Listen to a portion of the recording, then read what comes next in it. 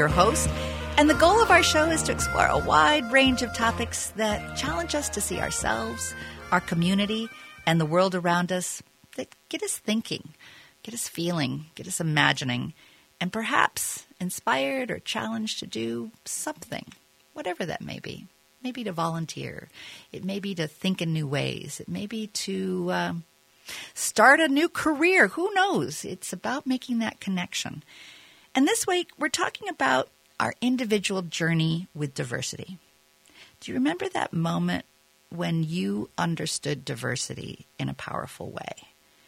When a difference became real to us? As many of you know, my mother was very active in civil rights, and we kidded that I learned how to walk in a civil rights march. And very often, when everything was going on and lots of things were happening and my mom was busy with civil rights work, I got to stay with Martha George and her family, and I adored Martha George. She was like a second mother, and there's nothing like being cuddled by Martha George. You felt that the world was right and good. And one day, her whole family, who all embraced me, even though they called me the crazy child, there was a show on about Miss Black America. And I looked at Martha George going, someday can I be a Miss Black America? And Martha looked at me and said, no, child, you cannot. And I thought, why not? I want to be a Miss Black America. That looks great. And she paused. She goes, child, you will never be able to be a Miss Black America. I go, but why? And she put her arm next to my arm. And I'll never forget that. And she goes, look, child, you are white and I am black. I went, Martha, you're not black. You're caramel, you're brown, you're what? No, child, you have to understand this. I am black and you are white. And oddly enough, I felt something happen, something wrong. And I get emotional to this day thinking about Martha telling me no. But why? So today, I'm really, really excited because I have a friend of mine who's going to talk about her diversity journey and about feelings and about the permission to have those feelings. Cotty Versalles will talk about her personal journey with diversity and inclusion and how that led her to do marvelous things with visitor services, cultural spaces, working with artists, working with nonprofits, doing something that allows us to look and feel and imagine in new ways. And I'm excited to have Cotty share her personal story. And in this first segment, we're going to learn about Cotty's journey to America and her feelings of belonging and also her feelings of realization as well. Welcome, Cotty. Thank you, Lori. So, Cotty, you came here with some exciting opportunity with your family. Yeah, you could say that. I must say I'm a little choked up by your story. It's really tender and really lovely. So about my family came to America in the 50s, actually. I am a first-generation Afro-Cuban American. I was born and raised in Minnesota. My uncle was a Minnesota Twin baseball player. He was actually a Minnesota Twin Hall of Famer, so I love Versalles. A lot of you may remember him. You also have an uncle, another uncle as well. Yes, I do. An uncle on my mother's side of the family who was a Minnesota Twin, Sandy Valdespino. So it's interesting because baseball has been very, very good to me. And one of the first Cuban baseball players, is that correct? Absolutely. Yeah. He was the first Latino baseball player to ever be an MVP for Major League Baseball. Mm-hmm. So that is an honor that we're very, very proud of in our family. But along with that came the fact that we, came to America. We were raised here. My brothers and I were born here. And English was our first language. Spanish was our first language. So even though you were born here, your family really kept deep cultural roots and insisted on being able to speak your native language. Absolutely. To live in our home and to be raised in our home was to not know that you weren't perhaps in Miami or in Cuba. We ate Cuban food. We spoke the language. We were raised by our grandfather. It was a very traditional Cuban upbringing. And in your Cuban upbringing, there was also some decisions that you told me about that your mother would make about where she would buy food and what kind of food that she would want to buy and what the investment in her own community would be. That's right. And that has stuck with me as a business consultant and as a businesswoman. Just the other day I was with my mother and we were traveling through Minneapolis, and she said, "That is the store that we used to buy our groceries from when you were a little girl." And I know where we lived. We lived in Bloomington. And I'm in the car with my mother. We're in Minneapolis. And I said, "Why did you go to that store?" And I remember being in that store.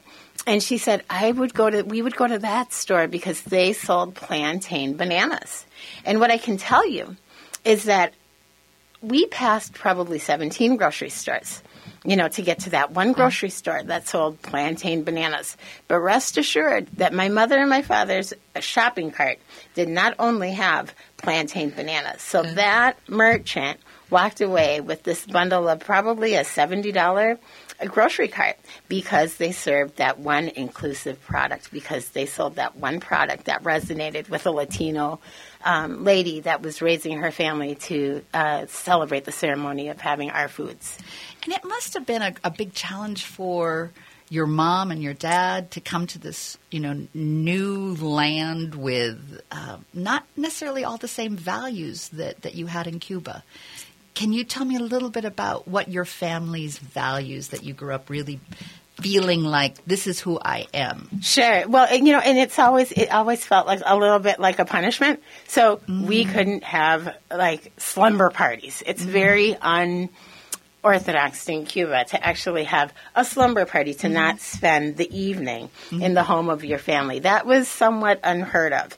It was a little unheard of to have a bunch of friends over after school or on the weekends.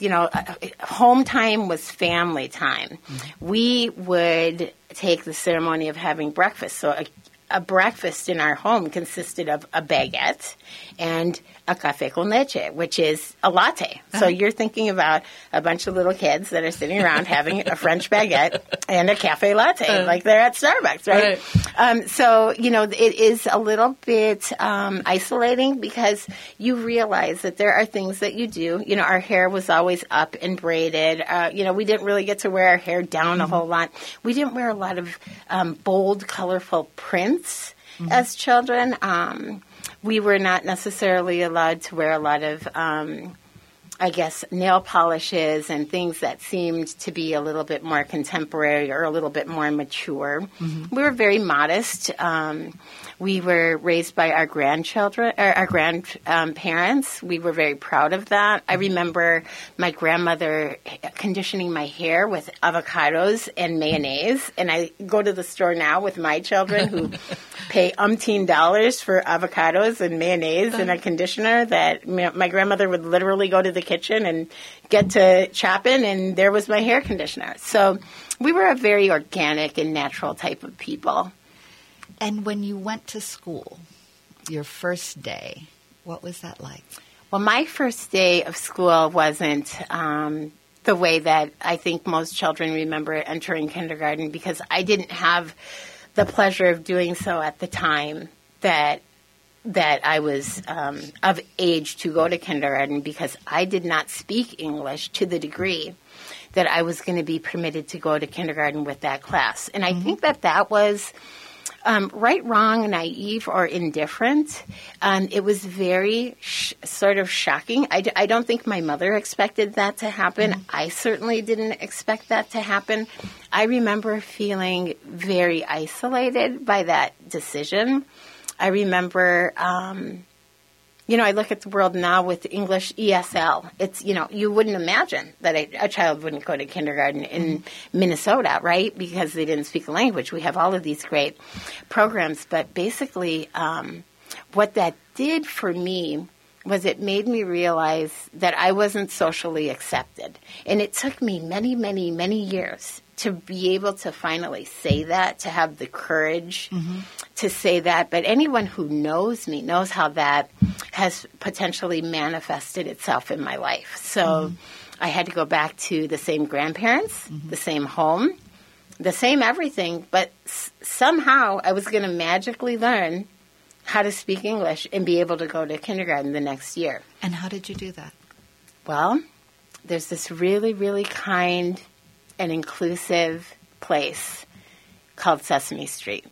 Oh, really? And you can say what you want about it, but in my life and in my world, Sesame Street was the conduit. It truly was the conduit between being able to go to kindergarten one year and being able to go, and not having been able to go the year before.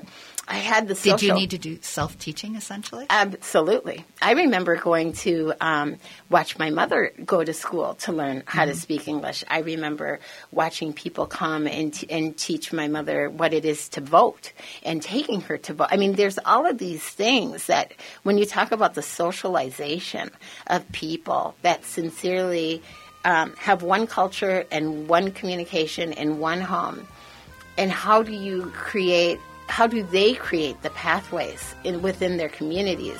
The bridges. The bridges. And Sesame Street was my bridge. I had 2 younger brothers. I had to get them off to kindergarten on time. I had to know that they weren't going to have the same path. So with that, I have to jump in. We're having to go to our next segment, but I do want to remind folks, Powderhorn Park Art Fair is today and tomorrow from 10 to 6 and 10 to 5. Powderhorn Park, 3400 15th Avenue South. And we'll be coming back, and we're going to talk to Cotty about what work she's doing now and how that her background has inspired the work she's doing today. So stay with us. We'll be right back. Come and see the uplifting drama, Aphrodite's Refugees.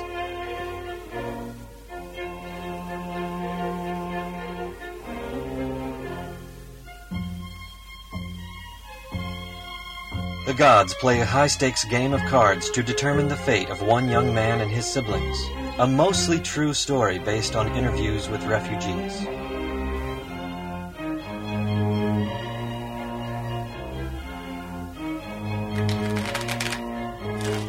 A theatrical play about resilience, perseverance, and family by Mantra Performance. Presented as part of the Minnesota Fringe Festival, August 2nd through 12th. I miss to sleep in a house. I would like to be awake to see the wall. This is Lori Swanson. Minnesota is a special place. As your Attorney General, I've stood up to powerful interests to keep it that way. Lori Swanson. From taking on drug companies that inflated prices and forcing a corporate polluter to clean up our drinking water, to taking on Donald Trump as he attacks what we value most as Minnesotans. Now I'm running for governor because there's too much at stake to let Donald Trump and the special interests push policies that hurt our state. Swanson for governor. As governor, I'll continue to defend health care for everyone, and I'll lower the cost of health care and prescription drugs. I'll work to keep our kids safe in school and defend our schools against drastic cuts that jeopardize our kids' futures and our state's economy. I've been proud to be your Attorney General, and as your governor, I'll keep standing up for what's right and get things done for Minnesota. Lori Swanson for governor. Prepared and paid for by Swanson for Governor. Do you ever feel like the sidekick in your friendship? Has your name tag ever been printed Jamie's friend? Is your Instagram full of pictures of your friends and your elbow? You may be suffering from sidekick-itis, but there is a cure. Come see Next the Musical, a sidekick story, created by Angela Fox, Jason Kruger, and Tim Wick. A new kids musical playing at the Minnesota Fringe Festival August 2nd through the 12th. For more information, look us up on Facebook, Next the Musical, a sidekick story, or find our page on minnesotafringe.org. We hope to see you at Next the Musical, a sidekick story.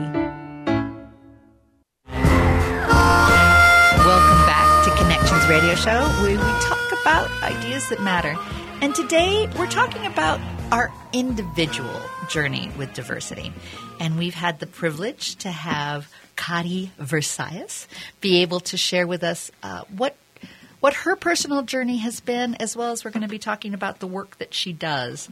But we were talking during break about looking at African American, looking about shades of color and how we see shades of color and how we understand ourselves as we developed in our society about shades of color. Mm-hmm. So tell me about that, Cotty. Well, to me, it's been in my life, and I approach everything about diversity and inclusion from a very personal place, because it's the only space that I understand. And it has amazed me over time that I think that people are very intimidated by the topic. It feels taboo.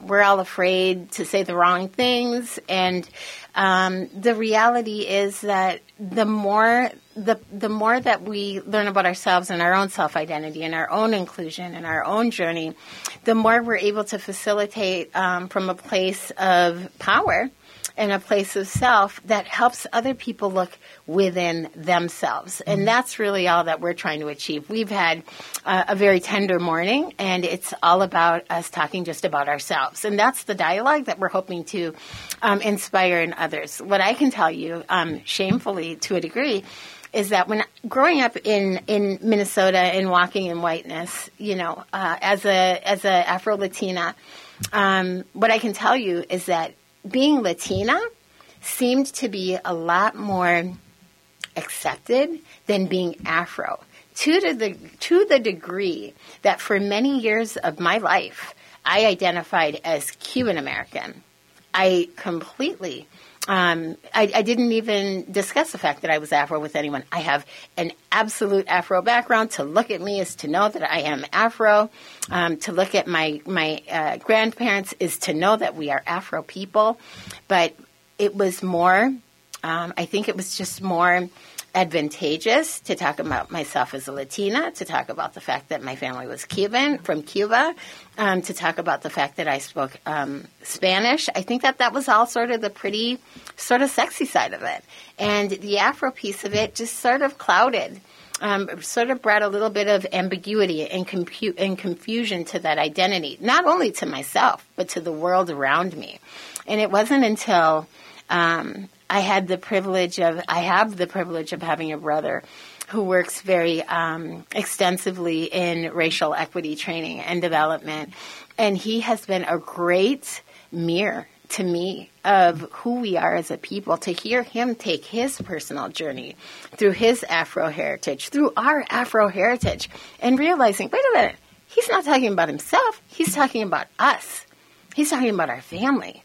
And why aren't we having that dialogue as a family? And why aren't I embracing that part of who I am, the beauty of it, the power of it? And why am I sort of explaining around the fact that both of my grandparents are incredibly dark people, but they're still Cuban? Mm-hmm. So I am proud to say that over the last several years, I've truly embraced the Afro identity of who I am and who my family is, and it has not been without pain, and I guess a little bit of embarrassment, that I didn't know that for myself. But I think it wasn't reinforced, that it wasn't celebrated, that I didn't celebrate it. Right. Shame on me, and shame on me for walking in a world that was telling me who I was, and that I was accepting being told that I wasn't, that it was more acceptable and more comfortable to be a Latina. Absolutely. And that I was okay with that. And that I sort of didn't even see, or acknowledge. I didn't see or acknowledge the fading shades of black. And that's what I tell my daughters about is we don't want to have that fading shades of blackness in our heritage, in our family, in our story, and in our communities. We are here to elevate blackness. We are here to embrace blackness. And we are black people. And you wrote a book about that. I wrote a book about etiquette and inspiration of becoming your best self. And my book was, I wrote that book in probably 2008. It was called The Better Me. It was a bucket list project. It was something that was inspired by my children and wanting them to understand themselves and the world around them. It's a sort of if Dr. Seuss and Gandhi met and they wrote a book that inspired children to be kind, to be, when you really look at it, when I look at it now, it's really the story, the tale of inclusion and self-acceptance and championing others and being a servant to others. But it's 12 really simple vignettes. Little things like if you're not invited to a party, don't be sad. Instead, say happy birthday with a smile as if you had. What happens in those intercepts when you feel isolated, when you feel like you have been disinvited, not included, to be a part of something. And a survivor's guide. A survivor's guide. to the non-inclusion. Exactly, to the conversations that people weren't talking about. So that at a very young age, they had these little tender snippets that would remind them of how to compose themselves and move forward in that moment. And when did you realize that you wanted to make diversity and inclusion part of your career?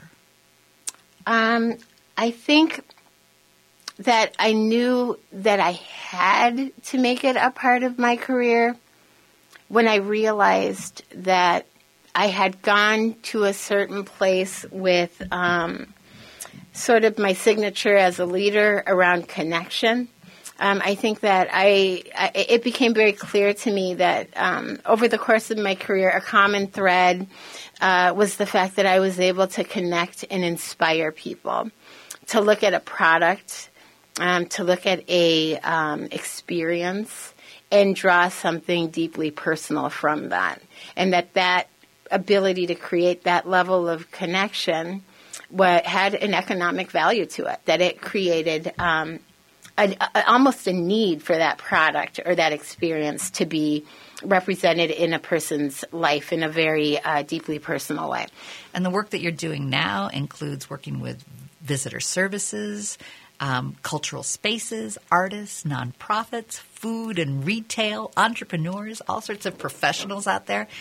And it seems to me when we've talked about this before, it's really about understanding how to create the space for folks to connect in a positive way. It really comes down to the magnification of a mission. It's just the bottom line. In this world, there's so much B2B business taking place. Business to business. Business to business. There's so many businesses in a business.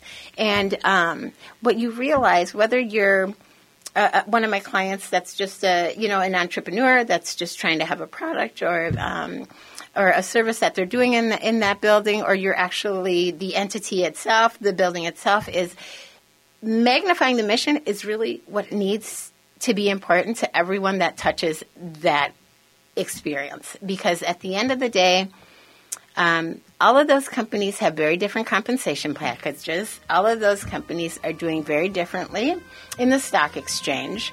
All of those companies have different hiring practices and all of the above. But when they're in that building, what they do share, the one commonality that they have is that visitor, that guest, or that customer. And we'll learn more about how Cotty advises and encourages folks to look at what are the opportunities? What are the opportunities to connect? And we'll hear about how her journey started at Starbucks. Oh, gee, that'll be fun. That was a long time ago. More on that. We'll be right back. Please stay tuned. Do you ever feel like the sidekick in your friendship? Has your name tag ever been printed Jamie's friend? Is your Instagram full of pictures of your friends and your elbow? You may be suffering from sidekick-itis, but there is a cure. Come see Next the Musical, a sidekick story, created by Angela Fox, Jason Kruger, and Tim Wick. A new kids musical playing at the Minnesota Fringe Festival August 2nd through the 12th. For more information, look us up on Facebook, Next the Musical, a sidekick story, or find our page on minnesotafringe.org. We hope to see you at Next the Musical, a sidekick story. Hi, everybody. Make plans to attend the one and only Powderhorn Art Fair on Saturday and Sunday, August 4th and 5th in the heart of South Minneapolis and picture-perfect Powderhorn Park. Experience and purchase original artwork from more than 230 artists. Spend time with your family and friends creating your own work of art at over half a dozen art stations. And don't forget to grab a bite to eat from over 25 different food trucks. So join us on Saturday, August 4th from 10 a.m. to 6 p.m. or Sunday, August 5th from 10 a.m. to 5 p.m. or both. The Powderhorn Art Fair is proudly brought to you by Powderhorn Park Neighborhood Association in collaboration with the Minneapolis Park and Recreation Board with a generous gift from the Metropolitan Regional Art Council. Again, join us for over 230 artists, 25 food trucks, and 6 arts experiences on August 4th and 5th. So we'll see you there at one of the most local art fairs around. In 1994, Quentin Tarantino released Pulp Fiction, a groundbreaking film that changed the way movies were made. The only problem? You couldn't bring your kids. Until now. This year at the Minnesota Fringe Festival, we present a mortar-flagging adaptation of Tarantino's masterpiece, wiped clean of all the offensive sex, drugs, and language, but retaining all the wholesome and socially acceptable violence. Your kids will love it. Note, this show is not actually appropriate for children. A family-friendly Pulp Fiction is presented as part of the Minnesota Fringe Festival, taking place August 2nd through 12th. For more information, look us up on the Fringe Festival website at www.fringefestival.org. A family-friendly Pulp Fiction. Your kids will monster fishing love it. Actually, they won't. You should by no means bring your children to this show. With your AM 950 weather, I'm Hunter Haas. It's going to be a rainy weekend. Today, chance of showers with a high near 80. Tonight, chance of thunderstorms with a low around 68. And Sunday, chance of showers, partly sunny with a high near 85. Warner Stallions is celebrating the grand reopening of its remodeled original store in St. Paul this weekend with food and fun for the family. On top of their unbeatable appliance prices, enjoy face painting and treats from Minnesota favorites, Johnny Pops and No Name Steaks. Learn more at warnerstallion.com/events. Welcome back to Connections Radio Show, where we talk about ideas that matter. I'm Lori Fitz, your host. And today I have my friend, Cotty Versalles, who's been sharing about her personal journey with diversity and inclusion. And in our segment that we're entering now, we're going to be talking about how did diversity and inclusion become part of her career, part of her mission. And we gave you a tease that we were going to talk a little bit about how you got started at Starbucks and how that inspired you to be where you are today. Sure. So, I worked for Starbucks for 15 years, so it's definitely been the most influential career company that I had.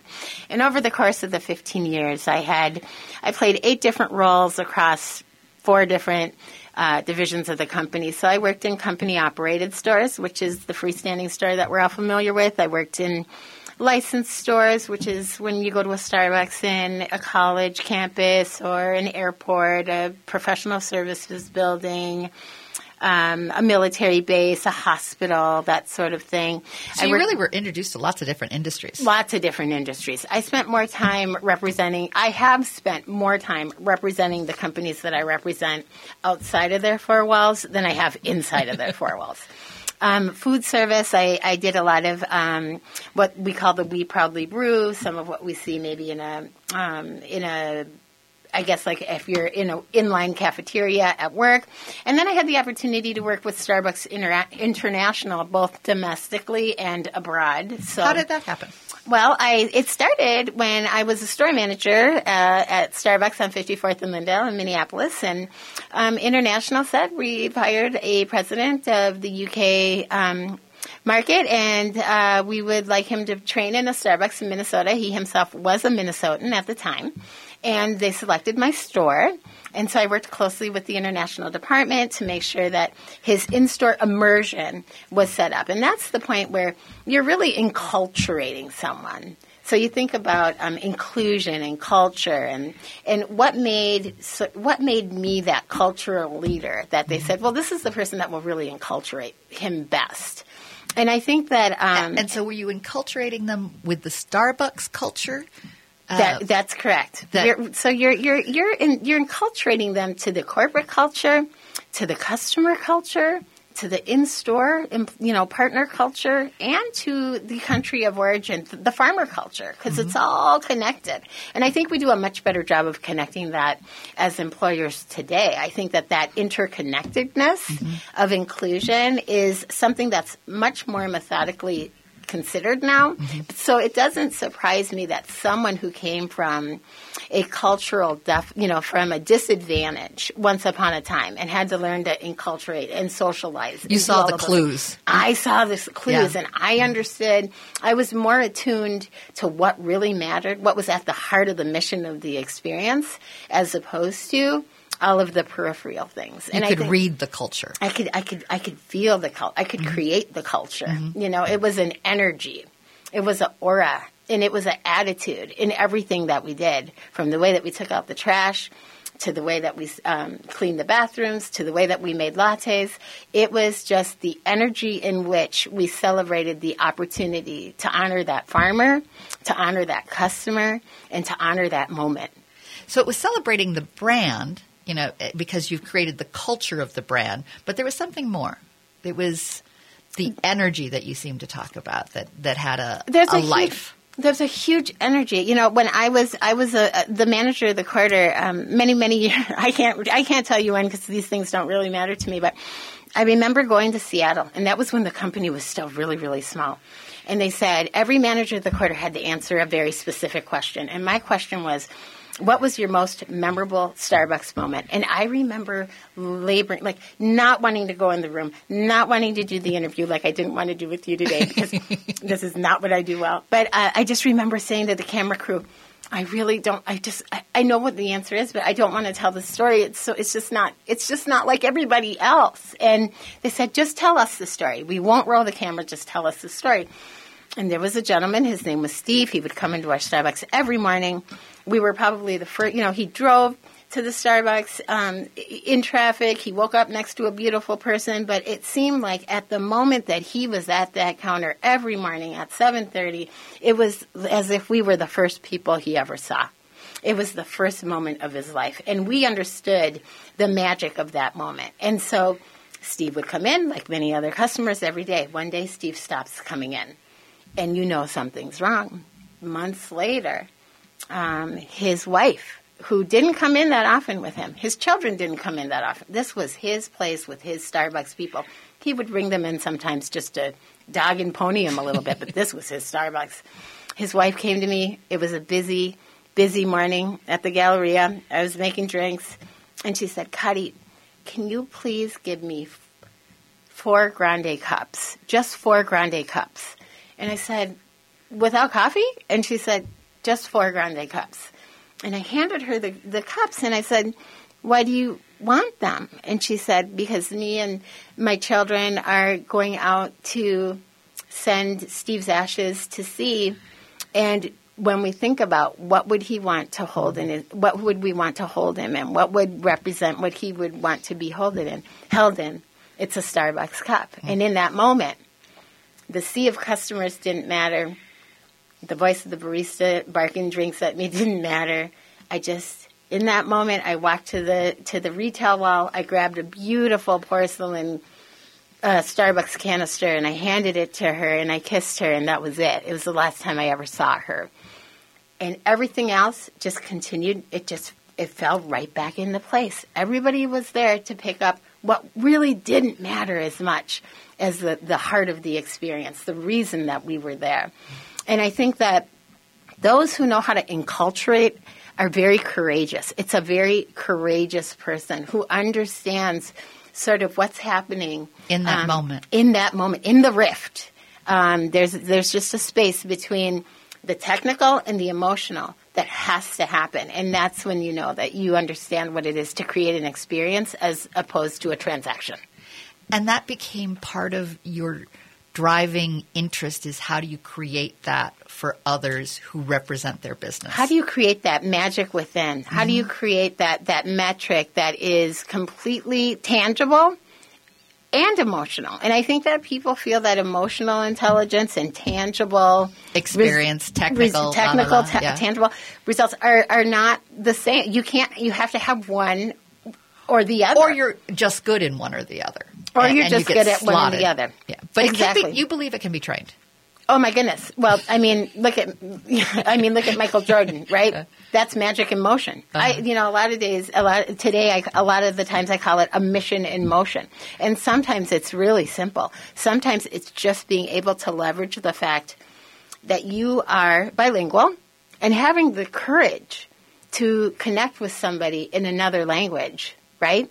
When that's not the social norm in the moment. How many times have I looked at customer snapshots and they say, we're not very happy because the baristas are speaking another language to one another, or the people that are working in your restaurant are speaking another language to one another, and we don't like that. That doesn't make us comfortable. And they're self-conscious because I think they're being talked about. Exactly. Rather than it's just like we were talking about football. If they only knew, if they only soccer, knew. Yeah. But when you really consider the power of that bilingual ability when it connects with the guest, right? Yeah. When you're creating an opportunity for the guest to now be able to be engaged from their native tongue or from their position of comfort, you got to take that chance. Yeah.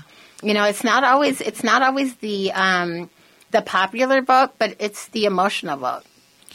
And you've seen that being able to look at anyone being able to connect with a visitor.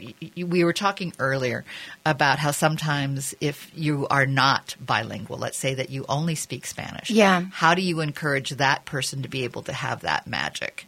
And that It's really interesting that you say that, because I think that to a large degree, a lot of people are marginalized in their ability to speak English. Mm-hmm. Or at least in their ability to connect with people speaking English. An example would be... Okay. We're going to take just a time out for just a moment. We're going to be having Cotty share with us a little bit more about how visitors are going to be able to connect with folks whether or not they speak English or not. Exactly. I mean, there's a way that you can train individuals to know how to connect with certain questions. Exactly. Certain ways that allow people to not necessarily have a full-on conversation. Right. But be able to have a moment that connects them. Or at least that makes them feel like they're welcomed and that this is a place of hospitality. Exactly. Yep. That's the conversation. That's the magic one that needs to happen. You think about, sometimes it's those little things. I was in a store the other day, and the Roundup. We're all familiar with the Roundup. Mm-hmm. So whether you're buying these days, whether you're in a restaurant or you're in a retail store, they say, "Would you like to round up your purchase for such and such a cause?" Such and such a cause. And there was a lady who was at the counter, and she did not speak English well enough, to the degree that they asked the static roundup question, uh-huh. and she said, "Huh?" And they said, "Never mind." Ooh. And I thought to myself, now what does it feel like to be that woman? She's intelligent enough to get herself here, mm-hmm. to make a purchase. She's intelligent enough to know mm-hmm. that this is what it costs to buy this product, mm-hmm. To be a consumer. Mm-hmm. And then you have this opportunity to include her in a Roundup program, or make her feel like she's not even as, she's marginalized, not worthy, right? To explain. Exactly. Not worthy of the explanation, not capable of participating. But make no mistake about it, what she knows is that whatever you were talking about to the guests before her, she didn't get. Whatever it is. And so that's where, as a society, we have to try a little bit harder to think of a way, the same way that we figured out how to get that same lady to buy a credit card and it'll give her 10% off of that purchase that day, and she's going to do that. How do you get her to be able to participate in something philanthropic? And you feel very strongly that diversity and inclusion, there is a strong economic factor. It is without a doubt. I mean, it is there you have it. I mean, there you have it right there. Mm-hmm. You know, I think that if you look at the example of my mother and how many grocery stores she didn't go to until she found the one that sold the plantain banana. And then I can she guarantee had all you, of her business. And I can guarantee you that shopping cart was full because I ate at that house, mm-hmm. right? Mm-hmm. And then you look at this other lady who didn't get to participate in the roundup. And she may never come back. And she may never come back, or she will always know that there's a percentage of that experience when it is fully loaded, mm-hmm. when it is fully considered, that she is not going to be able to participate in. And she walks away feeling less than. Less than. 100% less than. Everybody else before me said yes to something or said no to something. They were empowered as consumers. But they understood. And so did she not get an opportunity? So, you know, she has no idea what she didn't get. How is she left? Yeah. How is she left? Well, you talk a lot about tactics and strategies and looking at inclusion, currency exchange, and interconnectedness. I know we don't have a whole lot of time now, but we're going to preview that for the next segment. Sure. We'll share more about that. I'm having a wonderful time. I'm hoping that you do too out there listening to our conversation about diversity and our personal journey. We'll be back in just a short while after a few short announcements.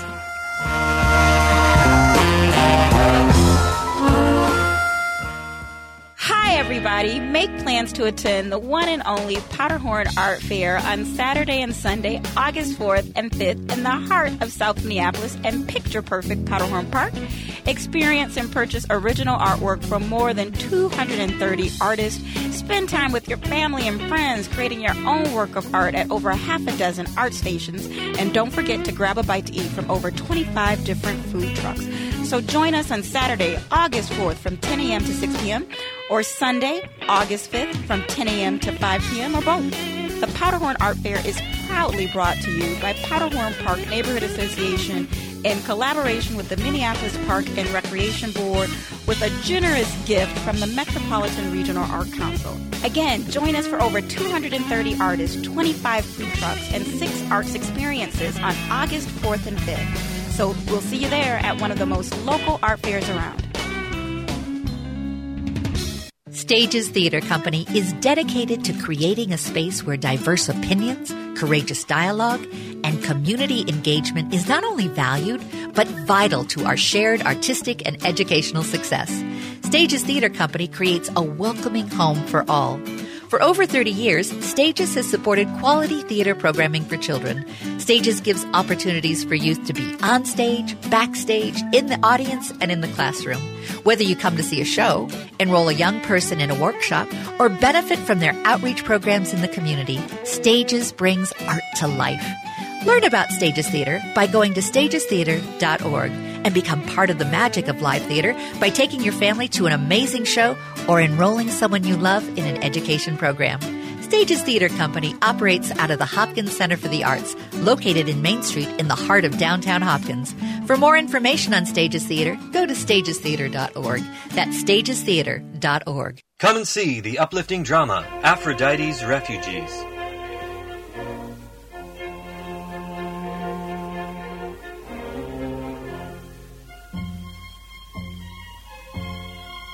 The gods play a high-stakes game of cards to determine the fate of one young man and his siblings. A mostly true story based on interviews with refugees.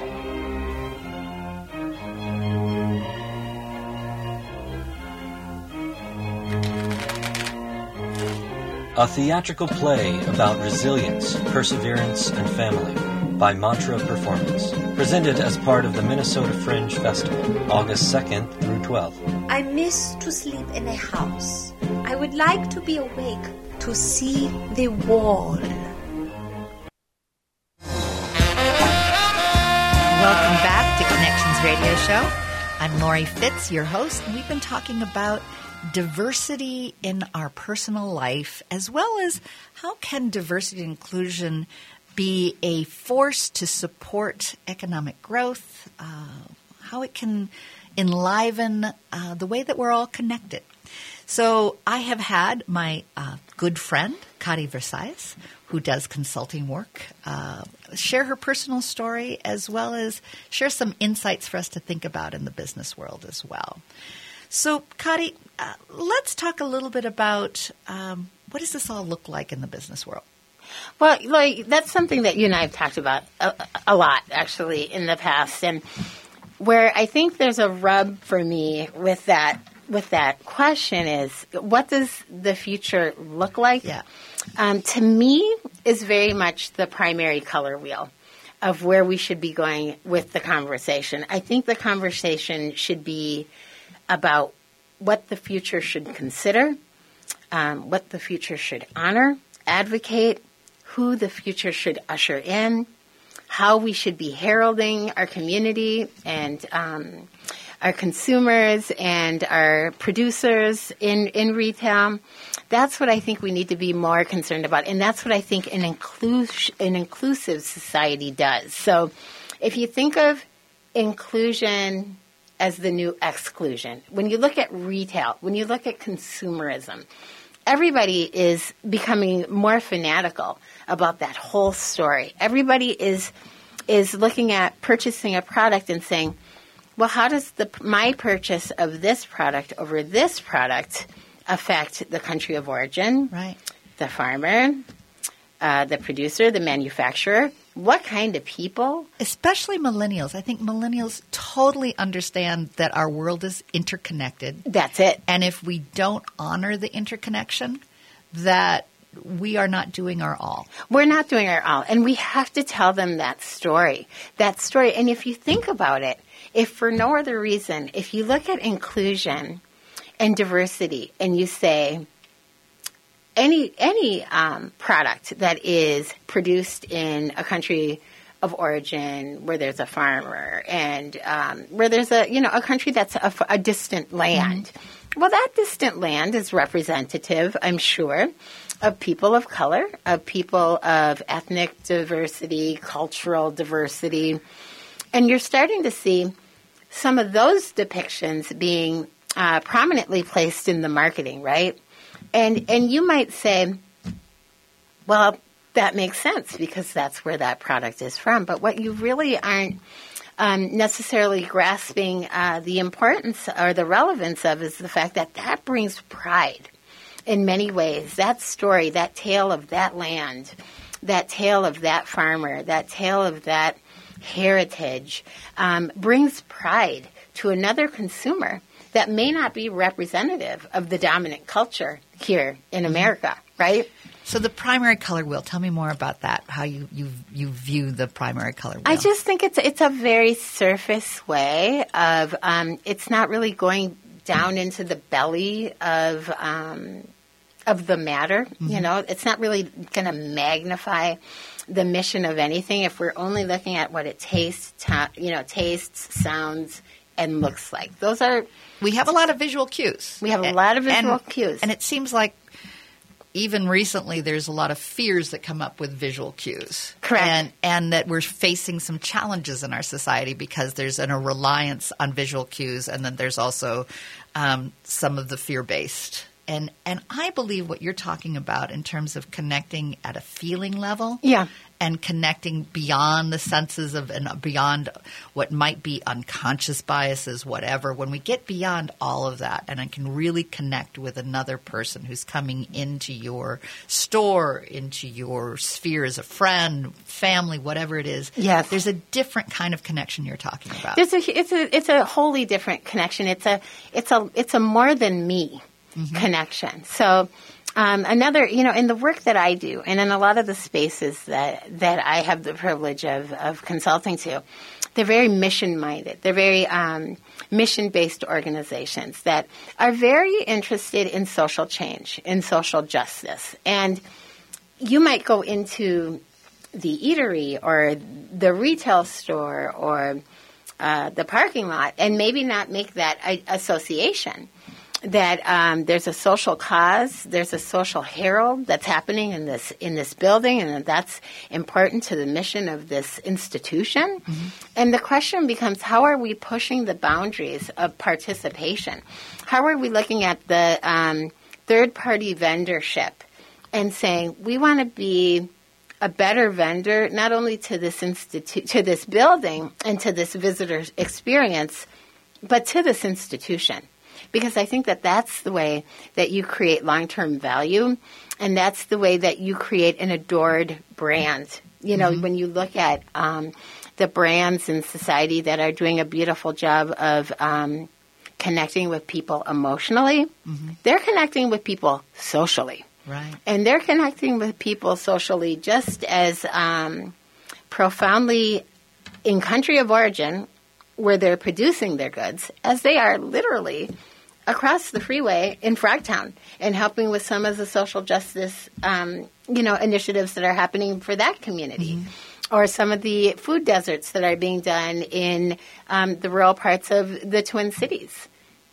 So as we're wrapping up, we only have a couple more minutes. I want to make sure that we get your email out there, because there may be some folks out there that go, I want Cotty to come and talk to me about the business that I'm in and how I can create a more inclusive and welcoming environment. So give us that that email. Yep, I can be reached at cottyversalles@gmail.com. It's really simple. COTTY, V as in Victor, ERSALLES @gmail.com.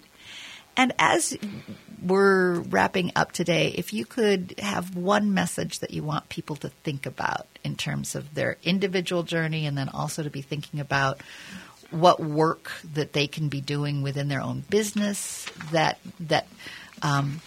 forwards your ideas about connecting at that emotional level, what would that be? I think that at the end of the day, if you stay committed to your sense of self and your journey of advocating on behalf of and honoring and ushering and being an ambassador for the people that you are representing and representative of, whether that's your customer or your employees, or the businesses that you have the privilege of being a part of. The deeper you go into that connection, that interconnectedness, your curiosity around how it really works, and the mission that is most common and that you're looking to magnify collectively, that's where you're going to find customers for life, and that's where you're going to build business partnerships for life. Because that's an ever-evolving work, and that work will never be done. For many years, we've marketed to the majority population. And as I think of the primary will, I think it extends our awareness of opportunity to connect with more and deeper. Absolutely. And that's our future. So thank you for listening today to Connections Radio Show, where we talk about ideas that matter. Be sure to head to Powderhorn Park today. It's going from, there's a great art fair going on that I highly recommend. Great opportunity. And thank you, Cotty. Thank you, for Lori. being here. We appreciate you. Thank you.